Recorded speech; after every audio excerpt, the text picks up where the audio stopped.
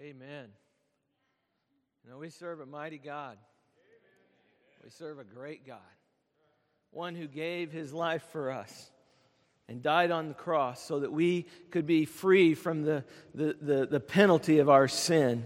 And what a blessing that is when we think about that, how much He has done for us. And it's our joy when we come together as a body and we come together and we worship the Lord. And I want to talk this morning about worshiping to please God. Worshiping to please God. And I know that God will bless us if we listen, if we really just lay ourselves open before Him and just let Him speak to our hearts. I mean, have you ever thought about why you do good deeds? Why you do good deeds? Why you do the things that you can? Keeping our motivation in mind will help enhance, but also even enjoy your service more, of knowing the why you do the things that you do. Okay, a lot of times we just kind of go through the motions. We're not doing that this morning. What we're doing is we're being all in with where we're at and what's going on. And I want you to understand this. Do you do good deeds in order to feel good or maybe to please yourself? Well, of course not, Brother Ridge. That's not why we do it. I mean, I don't think that we do that. But sometimes it seems like it might be that we're getting something of benefit if we do something for someone else. So do you do good deeds in order to be noticed? So that other people will see you, so that they will look at you and have respect for you and those kind of things. You see, the real purpose for doing any Christian deed is simple. It's to please God. And the reason that I say it's a Christian deed is because the assumption here before this message is that you have a relationship with Jesus Christ. It all starts there because He gave His life for us and we accept His sacrifice for our sin, and therefore we have a relationship with God through His Son Jesus Christ. So any of the things that we do prior to that are good deeds are like filthy rags until we accept the sacrifice of God's Son Jesus Christ. See, I would submit to you this morning that it's important to continually hold this warning before us in our minds because we always need it. We always need to understand why we do the things that we do. If we understand the why, then we can do the what. We're constantly in danger of falling into a trap, though, of doing our righteous acts to be seen by other people. In fact, I would suggest that the longer that you walk with the Lord Jesus, the more susceptible you are, the more your life becomes characterized by acts of righteousness. And as a regular pattern of your daily practice, then the more you need to listen to this warning. I think it's highly important. It happens to us without much effort. Now, I probably shouldn't tell you this, but it happens to pastors very easily. Actually, I probably don't have to tell you that. Someone told me about a week ago about a pastor who, whenever someone complimented him on his sermon, would piously say, give glory to God. Well, someone walked up to him one Sunday and they said, "That was a good sermon, Pastor." And his response was, "Well, all the glory goes to God." The other person said, "Well, Pastor, I said it was a good sermon, but it wasn't that good." Hey, I'm guilty too. I mean, it's easy for us to say something like that, but really, what are we saying? And I see that, and I hope to challenge you this morning in this, but also to encourage you, because I think it's important that we understand what Jesus is teaching. See, if we say that we are followers of Jesus Christ, then by golly, we better know what He taught. That's why we've been hanging out in the book of Matthew in chapter 5 and 6 and 7 in His Sermon on the Mount. I want to read out of chapter 6, a kind of a lengthy passage. But I want you just to open up your scripture and hang with me. We're going to read down through verse 18 in chapter 6. And God's word says this: "Beware of practicing your righteousness before men to be noticed by them. Otherwise you have no reward with your Father who is in heaven. So when you give to the poor, do not sound a trumpet before you, as the hypocrites do in the synagogues and in the streets, so that they may be honored by men. Truly I say to you, they have their reward in full. But when you give to the poor, do not let your left hand know what your right hand is doing, so that your giving will be in secret. And your Father who sees what is done in secret will reward you." Verse 5, "When you pray, you are not to be like the hypocrites, for they love to stand and pray in the synagogues and on the street corners, so that they may be seen by men. Truly I say to you, they have their reward in full. But you, when you pray, go into your inner room, close your door, and pray to your Father who is in secret. And your Father who sees what is done in secret will reward you. And when you are praying, do not use meaningless repetition as the Gentiles do, for they suppose that they will be heard for their many words. So do not be like them, for your Father knows what you need before you ask Him. Pray then in this way: Our Father who is in heaven, hallowed be your name. Your kingdom come, your will be done on earth as it is in heaven. Give us this day our daily bread, and forgive us our debts as we also have forgiven our debtors. And do not lead us into temptation, but deliver us from evil. For yours is the kingdom and the power and the glory forever. Amen. For if you forgive others for their transgressions, your heavenly Father will also forgive you. But if you do not forgive others, then your Father will not forgive your transgressions." Verse 16, "Whenever you fast, do not put on a gloomy face as the hypocrites do, for they neglect their appearance so that they will be noticed by men when they are fasting. Truly I say to you, they have their reward in full. But you, when you fast, anoint your head and wash your face, so that your fasting will not be noticed by men, but by your Father who is in secret. And your Father who sees what is done in secret will reward you." Loving Father, I thank you for this time. And Lord Jesus, I thank you for your word. I ask that you would help us just to internalize it, and that your Holy Spirit would guide us into all truth. Father, we thank you for your indwelling Holy Spirit. So guide us as we study, as we learn, as we hear from you. In Jesus' name, amen. You know, I would submit to you this morning that Jesus, in this passage, He gave us some examples, some principles about worship. And He dealt with three different areas here, three actions of worship. The first one is almsgiving, and the second one is prayer, and the third one is fasting. These are things, if you will, to do, and they're regarding our worship. And I would say what really matters is our sincerity, but what really hurts is our hypocrisy. See, our worship experiences are for God's eyes alone, not people's. We are worshiping Him, not to be noticed by others, not so that other people will give us praise, but our worship is for Him. It's an audience of one. And really all we need to understand is He pleased with us? He's already done everything for us. That's the question. See, the worship that God approves is that which is done with no thought of gaining anything for self. Well, if we sing the songs that I enjoy, then worship was good. What are you measuring that by? Your personal preference? What matters is what God thinks.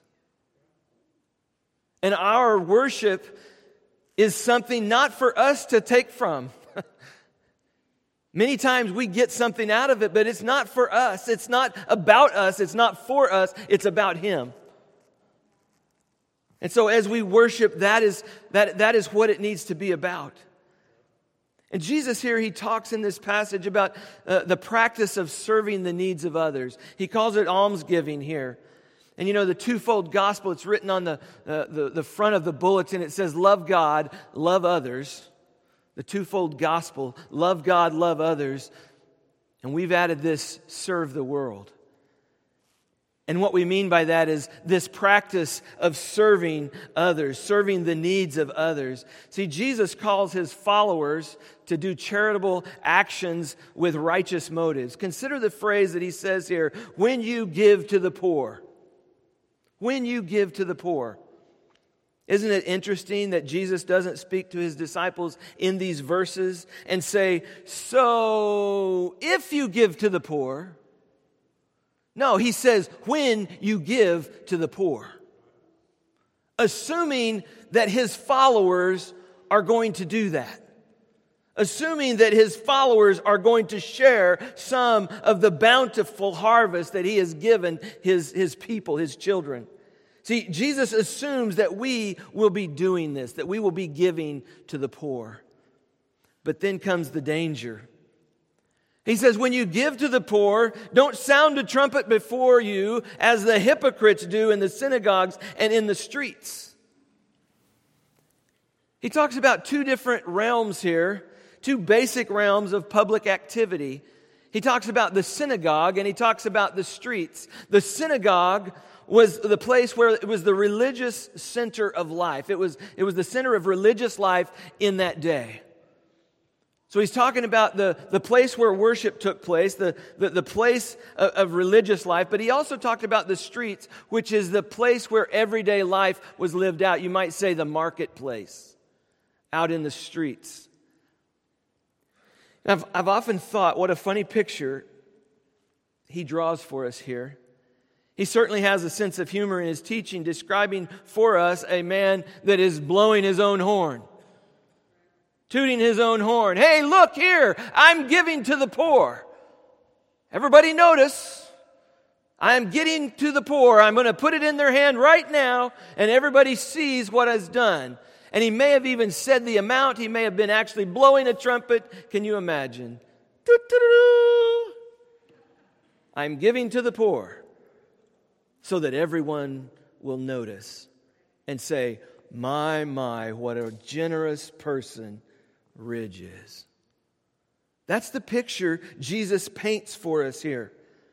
And the reason someone would do this is obvious: for the glory of other people. So that they would think, what a wonderful person you are.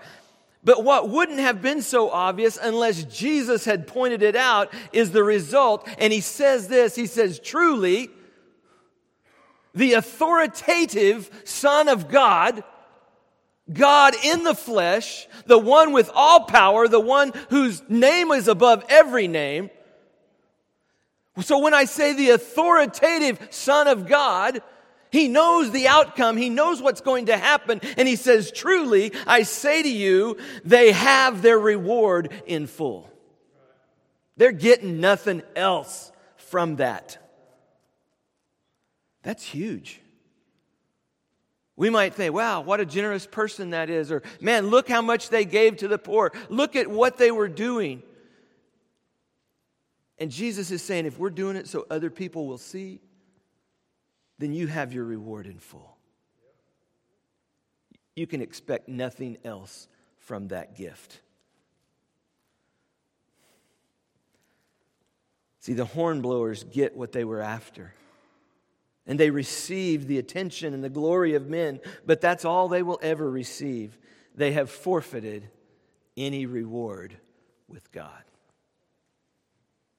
See, the Greek words here, almsgiving, means deeds of mercy or pity.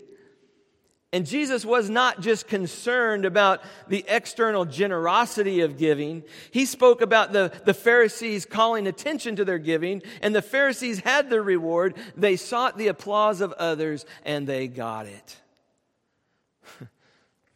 See, Jesus explained the Christian way, his followers' way to serve others' needs. He said, don't let your left hand know what your right hand is doing. Jesus meant for us not to tell others about our giving, but just do it. And let your reward be in heaven with God, instead of calling attention to it. See, Jesus spoke about the rewards of proper giving. And the genuine reward, I want you to focus in on this, the genuine reward for giving to serve the needs of others is to see human needs relieved. The genuine reward of giving to see someone else's need met is the relieving of that need in their life. This morning I want to really hone in on some application. And I'm wanting you to take this with you. So the application is that we should practice almsgiving, giving to meet someone else's need. I mean, our needs have been met. How can we give to help someone else's need be met? Almsgiving is giving to those in need. And you know, as I was praying through this passage and thinking about this, we are so blessed in our culture and in our society to have running water plumbed right into our homes. If you've been anywhere else in the world, if you've been in any kind of third world country, you understand that we live in luxury. To be able to go and to turn the tap and to put a glass under there and to be able to drink whatever comes out of that faucet. Folks, we live in a blessed world and we take that for granted. Here's my point. Rogers and Rachel Kahindi are serving in Kilifi, Kenya. And last year, we raised $10,000 to send a water well drilling rig over there. $10,000 to send this rig over there so they could dig and drill a water well in their village that they live so that people around there could have living water. A fresh water supply. On their recent trip to Texas, they just went back. On their recent trip here, Rogers shared his vision with me that since they have the drilling rig already there, he has a vision that they would like to drill 8 more water wells in the villages around that central one, so that more and more people could have water, fresh water. So providing living water for more and more people. See, according to his calculation, Rogers told me that each water well costs approximately $3,500 for everything start to finish. For the casing, for anything that might happen, for some of those workers to make a little bit for them to take home. They're giving up their time to come and work. They need to take something home to feed their family. So all of it start to finish, including the pump and everything they need to do that, is $3,500. I'm praying through this. I'm looking at this and I'm thinking, you know what? Next month, Memorial is sending a team to Tanzania and to Kenya.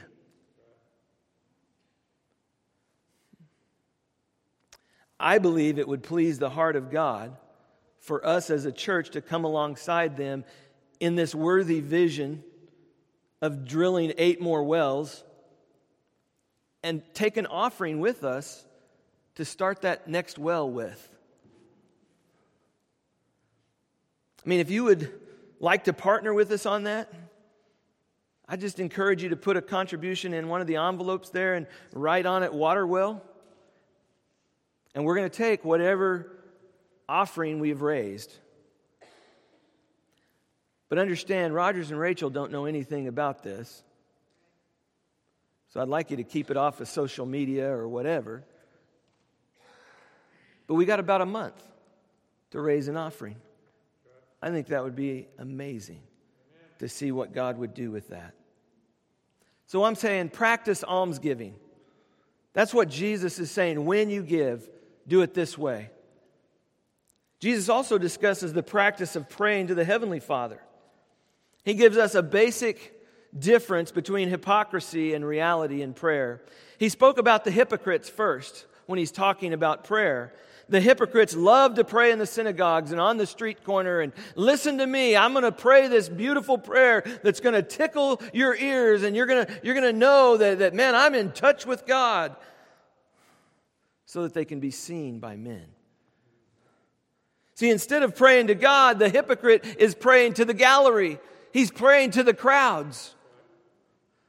And Jesus described reality in prayer. He said, when we seek authentic prayer, what we are doing is we are seeking communion with God. It's not about those who are hearing you and listening. You're praying, seeking communion with God. I think that's big, because the essence of Christian prayer is to be in God's presence and in communion with Him. See, the reward that the Father gives us is His presence. He is with us. See, Jesus gave us the model prayer for His followers, and it's a model in the address because it's to be directed to God. It's a model in needs. There's 3 petitions there for God's glory, and there's 3 petitions for human needs. But sometimes when we pray, it's hard not to wonder what other people are thinking about what we have just prayed. Did I say the right words? Did they notice that I had trouble finding that perfect phrase? Did they think that the prayer was too long? Did they think it was too short? Did I wow them? Did I embarrass them? Or did I just embarrass myself? Because a lot of times all these thoughts are going through our mind when we're praying. And all in all, praying in public is a lot of pressure. I mean, there's so many ways you could goof up the prayer. And then what would people think? How many of our prayers are ostentatious? They're flashy. How many of our prayers are not said for God's benefit, but for the benefit of those people who are listening? See, I think it's very easy to slip into this kind of prayer. I mean, when I was a kid, I learned how to do this. We would have people over for dinner, and one of us boys would be called on to lead the prayer, to return thanks, to give grace. And I'd try to pray like I'd heard my dad pray. I would use some of the same words that my dad would use in his prayer, because I felt like that was a good prayer, so I needed to follow suit. And after the prayer, someone might say, "Great job, well done," as if I had just finished a performance. And maybe I had. See, prayer can be a kind of performance, saying the right words in the right way, smoothly, loudly, clearly, pausing at just the right moments for effect. I mean, for some people, talking to God requires a special language to show proper respect. I mean, everyone knows that God speaks old Shakespearean English from the 1600s. I mean, otherwise he wouldn't have put all the these and thous and thou shalt nots and those kind of things in the Bible. But prayers must begin a certain way and they must end a certain way, and apparently it's very important to get the form just right. And that's one of the reasons why we have written prayers, especially those that rhyme, so we can know what to say and when to say as we pray, "Now I lay me down to sleep, I pray the Lord my soul to keep." So that we understand what to say and when. You know, I'm not saying there's anything wrong with written prayers. I'm not saying there's anything wrong with King James English. What I am saying is that when we pray, we're often too concerned with getting it right. And that the reason that we are so concerned about that is because other people are listening and we want our prayers to sound good to them. But Jesus says that's not the kind of prayer I want you to learn. By contrast, he tells us in verse 6 how we should pray. And here's the application. Practice secret prayer. But when you pray, go into your inner room, close the door, and pray to your Father who is in secret. So this week, when you pray, make your prayer between you and God. Just you and Him. Find a place to be alone. Go someplace where you can't be seen. Go to a hidden place, and God, who also cannot be seen, will meet you in that hidden place. See, I think it's really important to be precise here in our understanding. Because Jesus is not saying that you've done something wrong if people hear you pray. That's not what He's saying. He's not even saying that it's wrong if people are impressed by your prayer. What He's saying is that it's wrong to pray for the purpose of impressing people. It's not an issue about who knows what about or what they think about it, but it's all about your motive as you pray and commune with God. Why do you do it? For Him or for other people?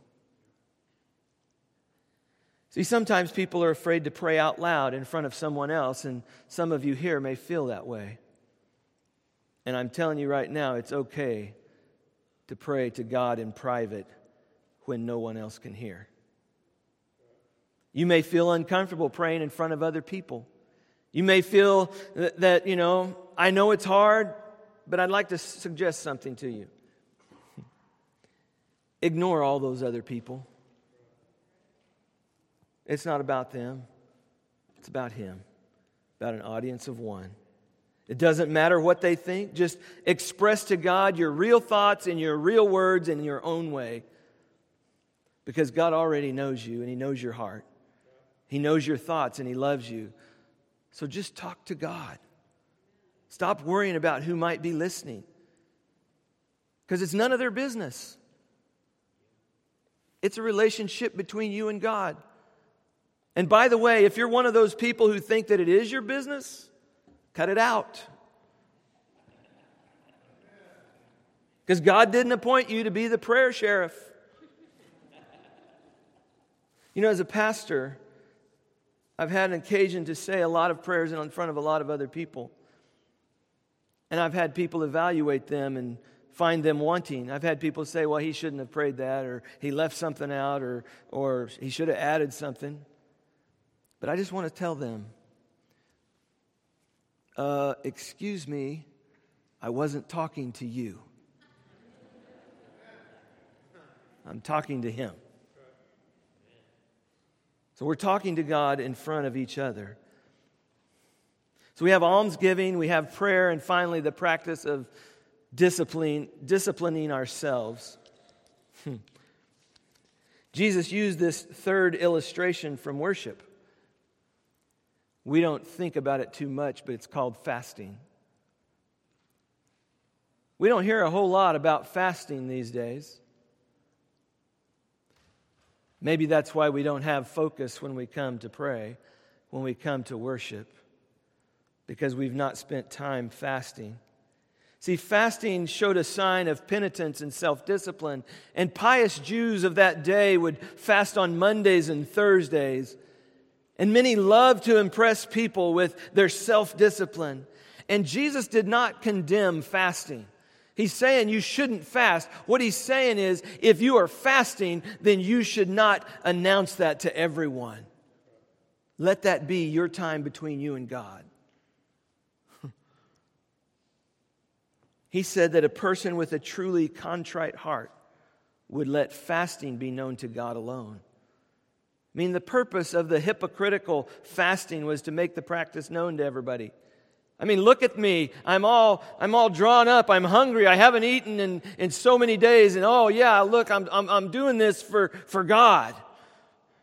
You gotta feel my pain. I haven't had anything to eat all morning. So man, I am struggling here.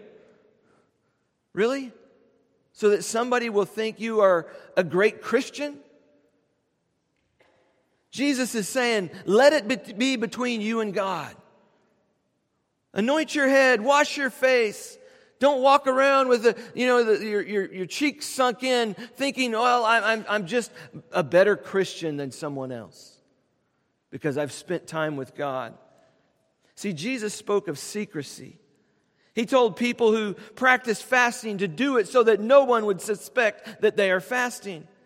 And the purpose of fasting was not to advertise our discipline to others, but the purpose of fasting is to discipline ourselves, not so that others would see that. So why do you do what you do for God? I mean, Jesus spoke of two purposes.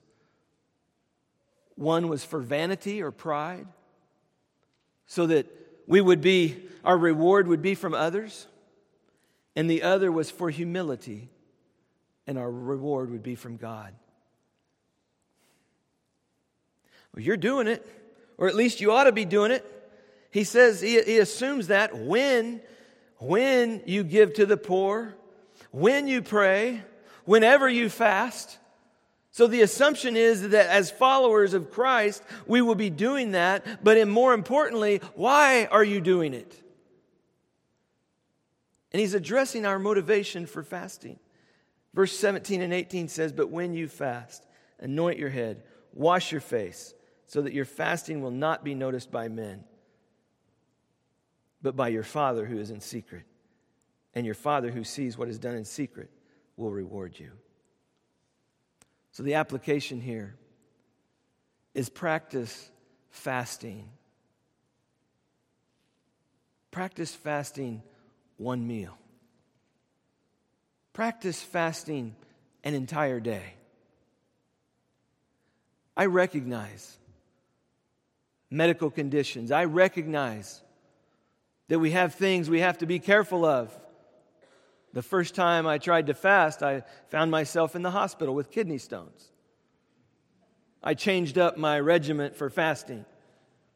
I don't want to do that again. I will drink plenty of fluid. But the idea is we can figure this out. We need to practice fasting. I got an idea. Maybe try fasting a meal this week so that you can pray during that time in secret, so that you can ask God how much to give in almsgiving. Fasting, praying, giving. All of these are things that Jesus assumed his followers would be doing. But you see, it takes discipline, spiritual discipline. So make the effort. Make the effort. Folks, we've got to make the effort to do the things that Jesus commanded. Whether that is sharing our testimony, whether that is going and making disciples, whether that is being generous and giving to the poor or somebody that is less fortunate than us. But you see, our Lord is speaking of a heart relationship here. Heart relations, he is saying, is more important than public relations. Being one with him, being at peace with what God has given us to do. See, our Lord is helping us to guard against the participating in an outward, external religious rituals as a cover-up for what's lacking in our private life. Isn't that the way it is? We're so empty on the inside that we want to do something outside so that people won't see that. And they'll think, oh yeah, he's all on board. Jesus is saying, as is the theme throughout this sermon, you must have reality rather than ritual. You must have a relationship rather than religion. I can't make it any plainer. Apart from a relationship with Jesus Christ, none of this is going to happen. That's the very first start, is surrendering to Jesus Christ. Saying, you know what, I've done it my way. You know, if God sees you and He knows where you're at, you won't care how many other people see you. If God hears you, you won't care who's listening.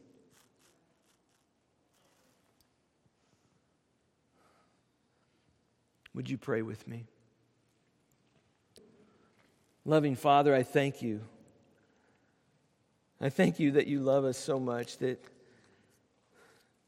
Father, you tell us what we need.